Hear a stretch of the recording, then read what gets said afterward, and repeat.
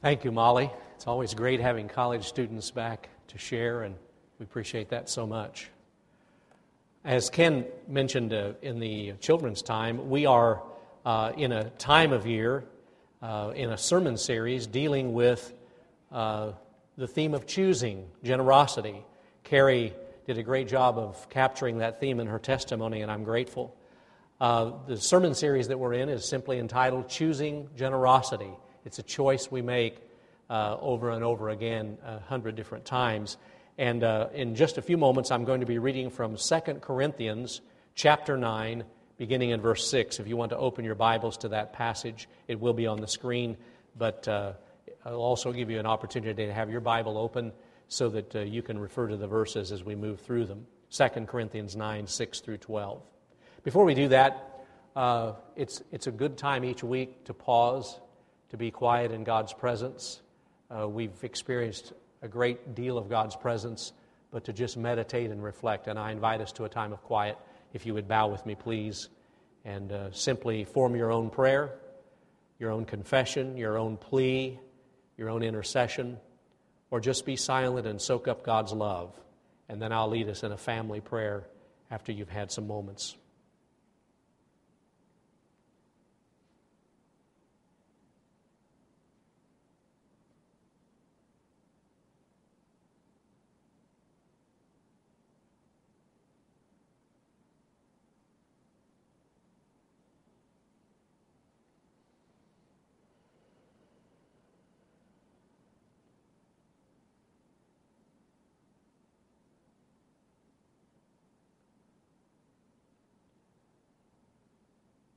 Loving God, you mark our lives with grace. Everything you do is full of grace. Your generosity continues to overflow from your heart into our lives and into our world. We thank you for that, and we acknowledge that the sin and brokenness and the rebellion in our lives make us often too busy or too selfish to really see the beauty of all that you're trying to do. We pray today that you would deliver us from pride, deliver us from self-righteousness, from bigotry and hatred, and deliver us, Lord, from the excesses of consumerism. Teach us more about being faithful disciples. We pray today on behalf of those in pain. We pray that you would touch those in pain today, whether that pain is pain of body, pain of mind, of spirit, of relationships, that you would be the God who heals and delivers and blesses. And Lord, today in our world, war rages, and wherever that war is raging, we pray that you would bring peace, that you would particularly bless those serving in our armed forces today to keep them safe and bless them. And God, we pray for the safety of the community of Ferguson as we await decisions there, that there might be peace and justice. We pray for our governor and for all in authority, that you might truly work in all of this, that there would be reconciliation. Lord, we acknowledge that as your people, we are safe in your arms. We are free in you. We are joyous in you, and we are at peace in you. We live toward the blessed hope of our Lord Jesus Christ. We thank you for the eternal life, for the forgiveness and the abundant life that we have through him. We pray that you'll bless our hearts with understanding of your word this morning. May the words of my mouth, the meditations of my heart be acceptable in your sight, O Lord, our strength and our Redeemer. Amen. 2 Corinthians chapter 9, beginning in verse 6. If you're able, would you stand? And we come to attention as God's word comes among us. And I'll read this aloud and you listen prayerfully. 2 Corinthians 9, 6. The point is this: the one who sows sparingly will also reap sparingly, and the one who sows bountifully will also reap bountifully. Each of you must give as you have made up your mind, and not reluctantly or under compulsion, for God loves a cheerful giver. And God is able to provide you with every blessing in abundance, so that by always having enough of everything, you may share abundantly in every good work. As it is written, He scatters abroad, he gives to the poor. His righteousness endures forever. He who supplies seed to the sower and bread for food will supply and multiply your seed for sowing and increase the harvest of your righteousness. You will be enriched in every way for your great generosity, which will produce thanksgiving to God through us. For the rendering of this ministry not only supplies the needs of the saints, but also overflows with many thanksgivings to God. May God bless the reading and hearing of His word. You may be seated. I was in Columbia yesterday. I officiated a funeral service. After meeting with the family at 9 o'clock in the morning, I had some time before the 11 o'clock service. So I found a coffee shop and an opportunity to just get off in a corner and make the final adjustments to the worship and funeral plans. And I was waiting in the coffee shop. I was waiting in line to be waited on, and the family right in front of me was obviously having breakfast. A husband and wife and a teenage son and a daughter. And I noticed all of a sudden the lady in front of me in the line looked around at the menu and looked back at the person behind the counter, and she said, "What about that homeless man out in front of the store? Has anybody given him anything this morning?" And the clerk said, "I don't know." So she started ordering food items, breakfast items, and paid for everything, her family's and the extra things. And she took the food outside to the man, and then she came back in and spent her time with her family for a Saturday morning leisurely breakfast. When you're watching, when you're aware of the theme, the concept of generosity, it's amazing how many examples of generosity you see all around you every day. And when you're thinking about the theme of generosity, it's amazing how many opportunities you have to be generous every day. I have several observations about that lady's experience, the experience I watched. Number one would be just to think about this fact, or maybe this question. Do you suppose that because of what that woman did, she will be unable to pay her mortgage this month? Probably not. Do you suppose that by what she did, she will not be able to buy groceries for her own family this month? Probably not. And then I also start wondering what her heart felt like performing that random deed of kindness. And then I wonder about what that homeless man's heart and stomach felt like when he was on the receiving end. And then here's the last thing I wonder. How come I didn't see that guy? I came in the same door. I walked right by him. But I had important things on my mind. Among them, coffee and a pastry. It's just amazing what we miss sometimes. It's also amazing what you see when you're looking for it. Not very long ago, a woman told me about her grandmother. She said, "My grandmother lived to be over 100 years old." And she said, and over 50 years of that 100 years she lived, she was a widow. She said, "My grandmother made it a point every day of her life to call somebody and to either thank that person or congratulate that person or encourage that person. Every day she lived, she called somebody, and out of her generous heart, she thanked or congratulated or encouraged that person." She said that when her grandmother died, the editor of the local newspaper said, "Whenever I got a call from your grandmother, I knew it was going to be a good day." What would it be like to live that kind of legacy? What would it be like to die and have people talking about you that way, about your generosity?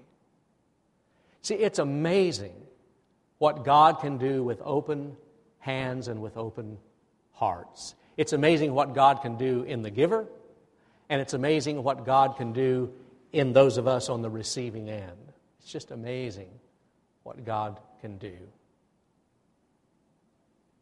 Now, that's why the words in our Scripture are so important from 2 Corinthians chapter 9, beginning in verse 6. When Paul talks about, if you sow sparingly, you'll also reap sparingly. If you sow bountifully, you'll reap bountifully. And here's how the Message translates it. A stingy planter gets a stingy crop. A lavish planter gets a lavish crop. It's that simple. It's that important. It's the law of the harvest. And by the way, you don't have to belong to FFA when you're in school to figure that out, do you? You don't even have to read the Farmer's Almanac to figure that out, because if you just sow a little bit of grass seed, just a pinch here and a pinch there, you're not going to have a harvest of green grass in your yard. You have to sow lavishly to have a lavish harvest. It's the law of the harvest. You always get in harvest what you sow. You always get more than you sow, and you always get later than you sow. It's just the way life works. It's the law of the harvest. Now, to give you some context, for those of you who weren't here last week, and for those of us who need a reminder, the Apostle Paul is writing to the Corinthians who live down south in the southern tip of Greece. Now, he's collecting an offering for hard-up, starving Jerusalem Christians. There's a famine in Jerusalem, and Paul wants to collect an offering not only to relieve suffering, but to bring the divided church together. The Jewish Christians and the Gentile Christians are suspicious of one another, and Paul thinks, what a perfect opportunity to bring these people together through this generous offering. And so Paul is writing the Corinthians down south, and he's saying, your fellow Christians up north, they're very poor, but they're very generous. And then Paul says in these chapters 8 and 9, you Christians down in Corinth are pretty well off, but you are, how shall I put this delicately, not generous. How can I say this nicely? Not generous. And so he knew he had some work to do. So he says in verse 7, each of you must make up your mind what you're going to do. Interesting, the word means to make up your mind or make up your heart.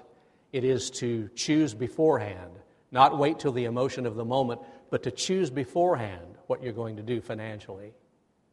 To have an intentionality about your generosity, not a randomness, but an intentionality to your generosity. And he says, and don't do it grudgingly. In other words, don't do it with pain, but do it gladly. And we can do that. We can be generous because of verse 8, because verse 8 says God is able to provide. God is powerful to bless. God is able to bless in a way that is lavish.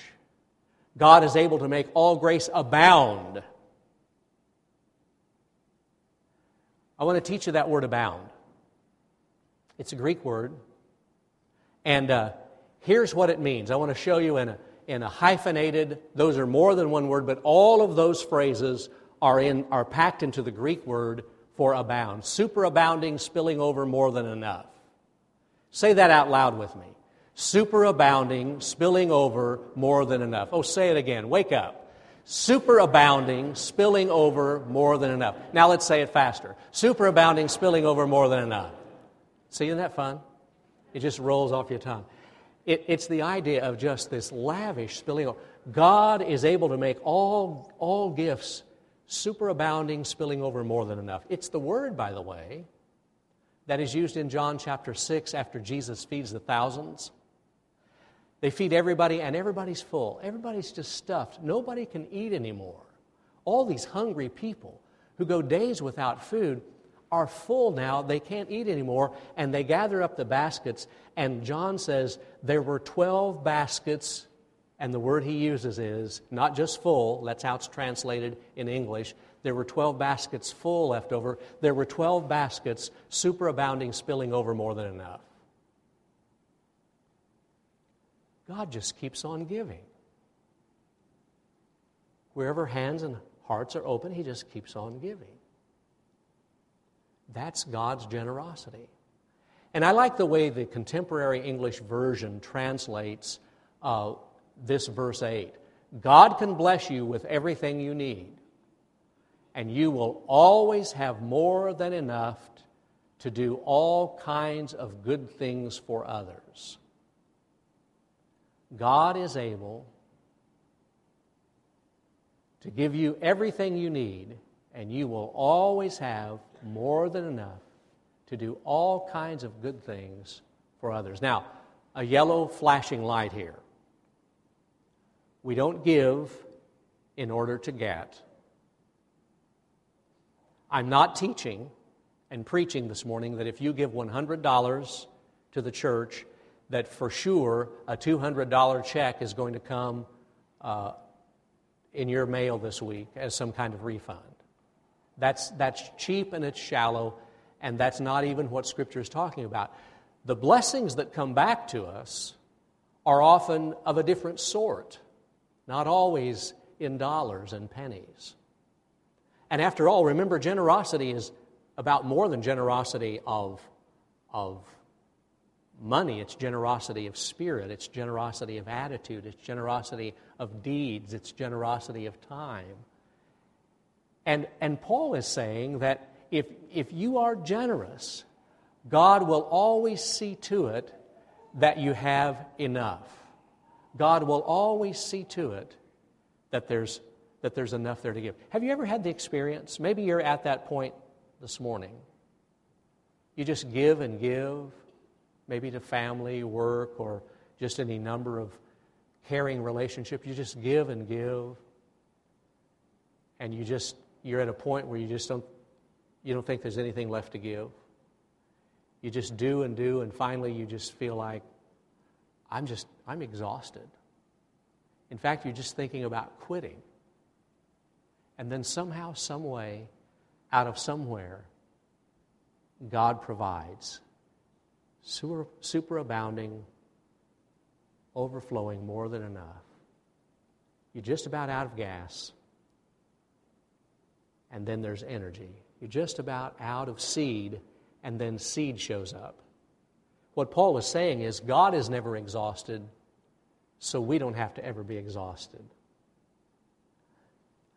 I was thinking about this, and I remember a time on the farm as a boy when we were planting a field, and I remember exactly where the field was, and we were trying to get the corn planted before the rains came, and working frantically, but Dad was about to run out of seed corn. He kept watching the seed in the planter just go down and down, and he was planting, and Mom had gone to town to get more seed corn. But it was a race whether she would get back and we could get it in the ground before the rains came. And it was just such a tense time, and you can't know unless you farm, unless your money's on the line. You can't really understand what an experience that was. But just as the seed corn was disappearing in the planter, then Mom drove up, and there was a supply of seed corn so that the harvest would happen in the fall, because there was an abundance, there was an appropriate amount of seed in the spring. And that's how God works. But I want to be careful here, because so far it makes it sound like giving is about us, that generosity is about us, to make us feel good, to make us feel fuzzy and warm, or to make us feel blessed. But I want you to notice that verse carefully from the contemporary English version. God can bless you with everything you need. You will always have more than enough to do all kinds of good things. The last two words, what are they? For others. Not for me, not for you, but for others. For the people who are lost without Christ, for the people who are going to work and piling up lots of money, but their hearts are empty and they don't know what it's for. for the homeless people, for the hungry people, for the war-torn people, for the lonely people, for the children who need to learn about Jesus, for others. Paul says the whole point of all this is not for us, it's for others. You know, our church has a mission statement. We adopted this, I think, almost 9 years ago, and we are trying to live by it. And by the way, it's going to go through some real scrutiny as we think in the year 2015 about new ways and how it is strategically that God wants us to live into this mission, to honor and worship God. Well, you read it with me. You need the practice, and so do I. Say it with me. To honor and worship God by being an inclusive and diverse family of faith, sharing the love of Jesus Christ, and empowering disciples. Now, I won't make you say that 3 times fast, but that's why we're here. And as we think in 2015 about the new ways that God might be strategically leading us to live this out, here's one thing that's for sure. It will never happen without generosity. It will never happen without generosity. You know, Paul had a strategic mission. He was focused on what he was doing, collecting that money and making the church one in Christ and reaching more people. And somebody made this observation. The Apostle Paul never started with the question, how much will it cost? He always started with the question, what does God want us to do? And when you start with the question, what does God want us to do? It sort of changes the approach to generosity. I read a story, I think it was in the Upper Room devotional guide some years ago, about a man named Bruce who traveled for a job. He was all over the northern tier of the United States, and one evening he found himself free, away from home, and so he took in a minor league baseball game. Now, how many of you knew that on the first snowy day of winter I was going to be able to mention baseball? So he took in this minor league baseball game, and he said during the 3rd inning, it was announced that by virtue of his ticket number, he had won a free oil change. But he didn't live there, and he wasn't going to be there the next day, so he turned around and gave the oil change certificate to someone sitting behind him. Then in the 6th inning, he was sitting in a particular section that won something because they had a mascot race. The visiting team and the home team mascots raced between innings, and his whole section won appetizer at a local restaurant. And he thought, I'm not going to be here. Found a couple sitting a few rows down, gave them the appetizer coupon. And wouldn't you know it, in the 8th inning, this really happened. The guy's named Bruce, you can look it up. In the 8th inning, a girl who worked at the stadium was trying to get rid of all of her free stuff so she could go home because this was just a job to her. She walked up to him and handed him an envelope for a dinner for 2 at another restaurant. So he found another couple, and he said, you live here? And they said, yes. And he said, well, enjoy an evening out. And he just felt so good. And then he's a follower of Jesus, see, so he started thinking about this, and he thought, I just got something, and then I found somebody to share it with. Got something else, and I found somebody to share it with. Got something else, found someone to share it with. He said, this is so fun.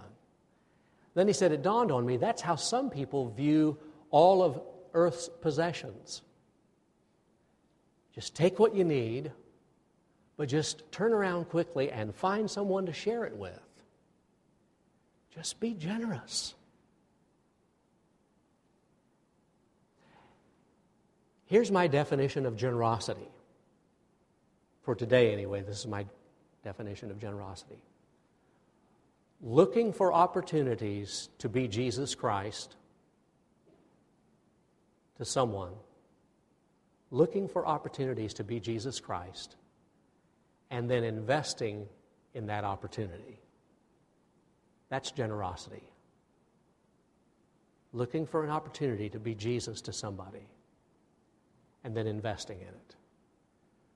God can do amazing things through open hands and open hearts. Let's pray.